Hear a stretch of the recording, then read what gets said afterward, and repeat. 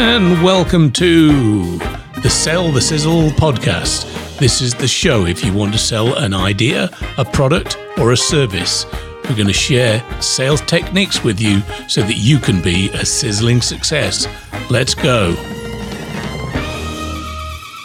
Hey, welcome back, Sizzlers. This is Mick Holly, and this episode is entitled The 5 Secrets to Mastering Objections. So why did I pick objections and handling objections for this podcast? I've spent a little bit of time with my coach, Grant Cardone, and the 10X Business Coach community, and we spent days talking about objections and how to deal with them. Now, as a salesperson or anybody in business, you're going to have to get people to buy into your ideas, your product, or your service. And if you can't handle objections, you're not going to get very far, because really, in order for them to buy your product or services, number one, they have to know who you are. Right? So one of the most common objections is, I can't get hold of them, they won't pick up the phone, they don't have time to talk to me. You need to be able to handle those objections to be able to get in the door and then start talking about the benefits of your product.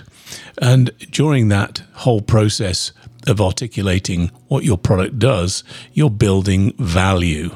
And ultimately, if the value of your product dwarfs the price, then you've got a pretty good chance of closing that sale. But if you can't get to talk about the value of your product because the prospect is constantly objecting and you're not dealing with those objections in the right way, you're never going to be able to sell. So mastering objections is one of the most critical skills of a salesperson. If you want to make a lot more money, if you want to be successful, you have to master objections and handling objections. And what do I mean by master? Well, mastery is about committing to your craft, immersing yourself in your craft, paying attention, and every day getting better and better and pursuing excellence. And so it is with objection handling. Right? You will hear the same objections over and over again, and they will form a certain pattern. They'll fall into certain categories, and you need to be able to spot those objections and be able to handle them effortlessly, particularly if you see them many, many different times. So what I want you to do over the next week or so, or 2 weeks, is write down the objections as they arise, and so that you can start to see the patterns of those objections, so that you can start thinking about how you handle them, how do they come up, how do you deal with them. Now, there are 5 secrets to objection handling. Here they are. Number 1, and this might be a bit of a shocker, you are the creator of every objection and must take full responsibility for it. Let me say that again. You are the creator of every objection. The prospect doesn't create the objection. You create the objection, and you must take responsibility. Even if the prospect created the objection, you have to take full responsibility and to deal with it. You need to own it. But often, if you see the same objection, it's probably because you hold that objection in your mind. You've fabricated that as an objection when it may not be for that particular prospect, and then you communicate that objection subliminally to your prospect, and then the prospect suddenly manifests itself, and wow, no surprise there really, because you know that's a common objection or a valid objection in your mind. Let me give you an example. The most common one, of course, would be you think that your product is too expensive. You think it's really, really richly priced at the top end of the market. It's more expensive than the competition. So you think, I know it's more expensive. It really is expensive. And when you're talking to the prospect, you communicate that subliminally. Maybe you're a little reticent about sharing the price, or you even acknowledge that the price is significant. And the prospect says, wow, this is way too expensive. I don't have the budget for that. And because it's an objection that you hold in your mind that you created, you think it's reasonable for the prospect to say that it's expensive. Do you see what I'm saying? Is that you're communicating that objection. If another one is if you often get the prospect saying, I need some time to think about this. I never make a rash decision. I never make a decision like this involving significant amount of money on at one call. I need a few days to go and think about that. And you might think that's probably a reasonable request. And if you look at your own behavior and you take time to make decisions and you think that it's reasonable not to make a decision on the spot, and you tend to prevaricate, you will communicate that that's kind of okay and that's an objection that's reasonable and valid. When in reality, there's no reason why you need to think about it. The product is perfect. It suits your needs. You need it. It's going to develop value for you. We need to get started today. And you need to just throw that objection you have in your mind out completely. So number one, take responsibility for every objection.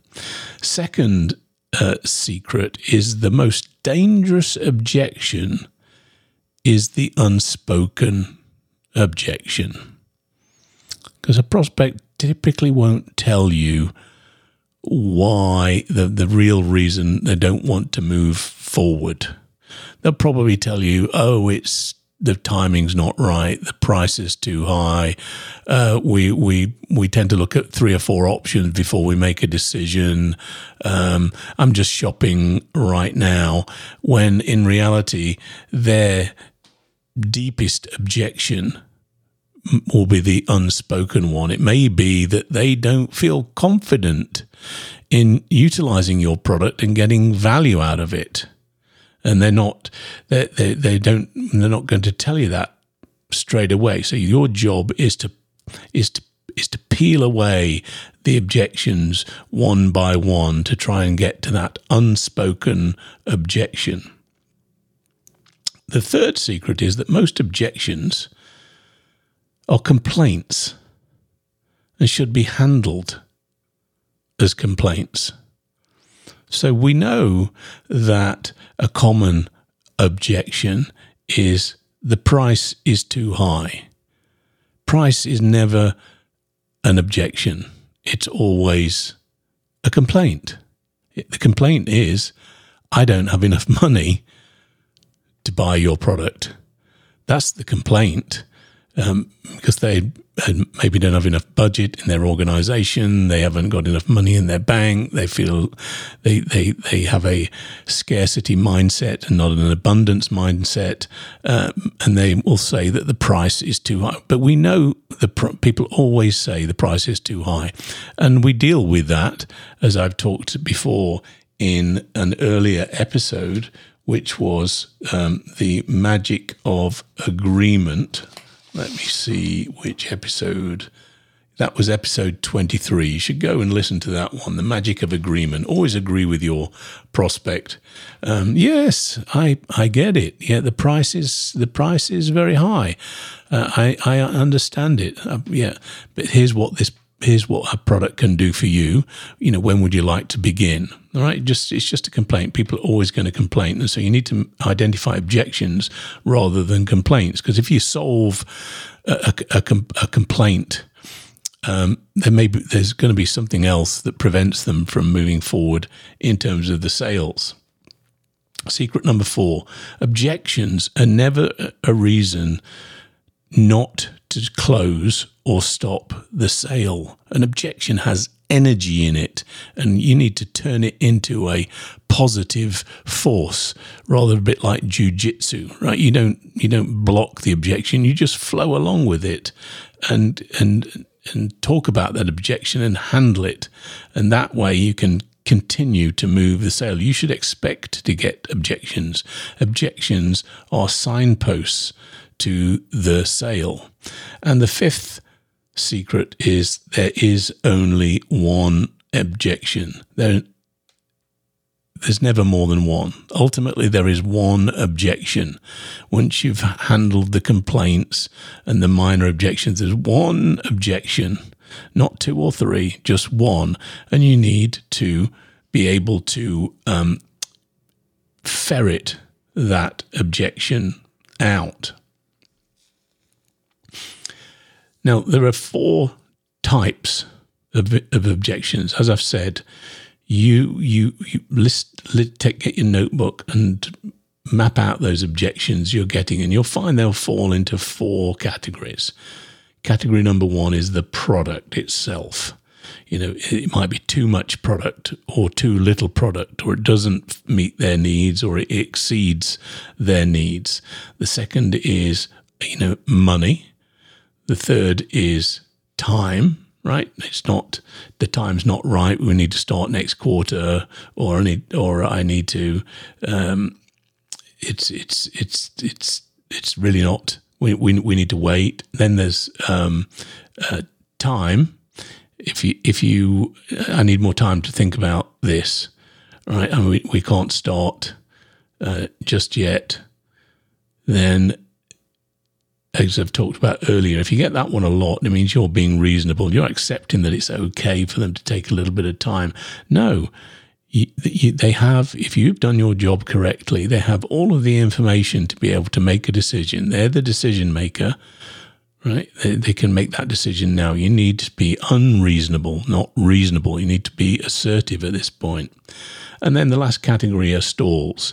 I can't do this. I've got to go talk to, my business partner, my spouse, before I move forward. There's only one category that really is a real objection, and that is the product. Whether it isn't quite fitting what they need, or you haven't articulated it, or you've picked the wrong product or set of products for them. All the rest are typically complaints. They have enough money.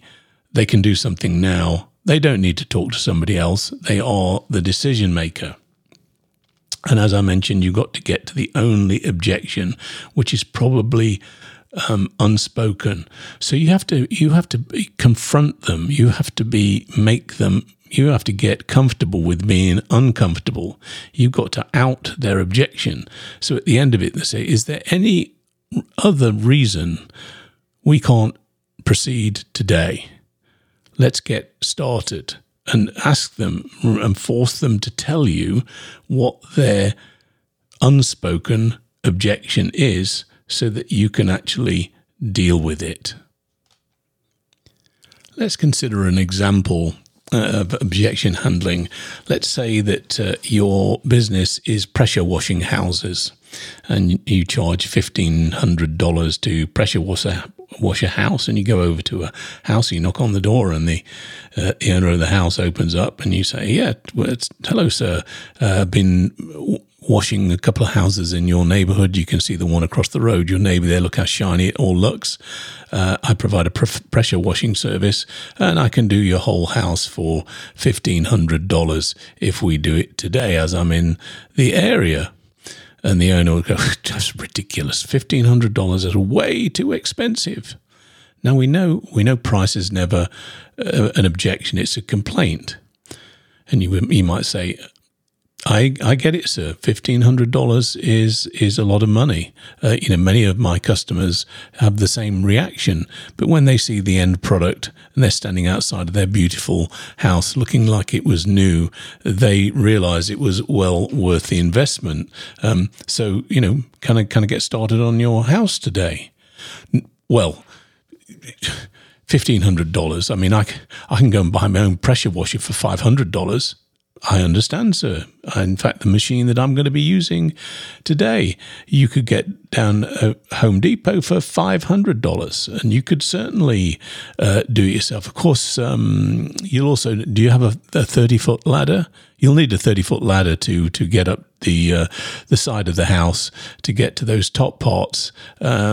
And you need to make sure that you've probably got a little bit of insurance, I hope, in case you fall off the ladder. But I'm absolutely confident that you could do it yourself. But here's the thing: our studies have shown that people like yourself, the issue is not the fact that they can do it. You're more than capable of doing it. It's just that you don't have the time to do it. And so I can do it for you. In fact, I can get it done now if we get started. Is it okay? Is it okay to get started? And the homeowner saying, "Well, I still think might be better for me to buy one at $500 and maybe get my son to do it." So, well, sir, I'm looking in your garage there. You've got 2 cars in there, and there's not much room. Where would you put the pressure washer? It's just going to be gathering dust. You're only going to be using it maybe once, maybe twice a year, and I can do it. But if you like, I can sell you the pressure washer and do the service for you, so I can show you how to do it. So let's say, the pressure washer to buy is $500. I'll give it to you for $400 plus the $1,500. We'll do it all for $1,900 if we start now. Well, you're right. I don't really want to buy a pressure washer. I don't know where to store it. Okay, $1,500. Can we get started now? Okay, let's get going. So you see there, the price really wasn't an objection, and just by pressing, sometimes you've got to be uncomfortable. You've got to keep pressing, because if you don't press, you're never going to close the deal. If you're not unreasonable at times, you're not going to close the deal. You always agree with your customer, but you need to take those objections, find out what the real objection is, keep probing until you find it, and then handle it and ask for the close. So this was a short journey into objections and mastering objections. It is a much longer subject, but here's the homework that you need to do.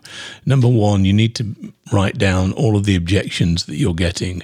Number 2, you need to put them into the categories that I gave you. Those categories were one of, is it the product that they're objecting to? Is it money? Is it time? Or are they bringing up stalls? And just put them into different categories. And then for each one of those objections, write down a succinct 2 or 3 succinct ways in which you would handle that objection.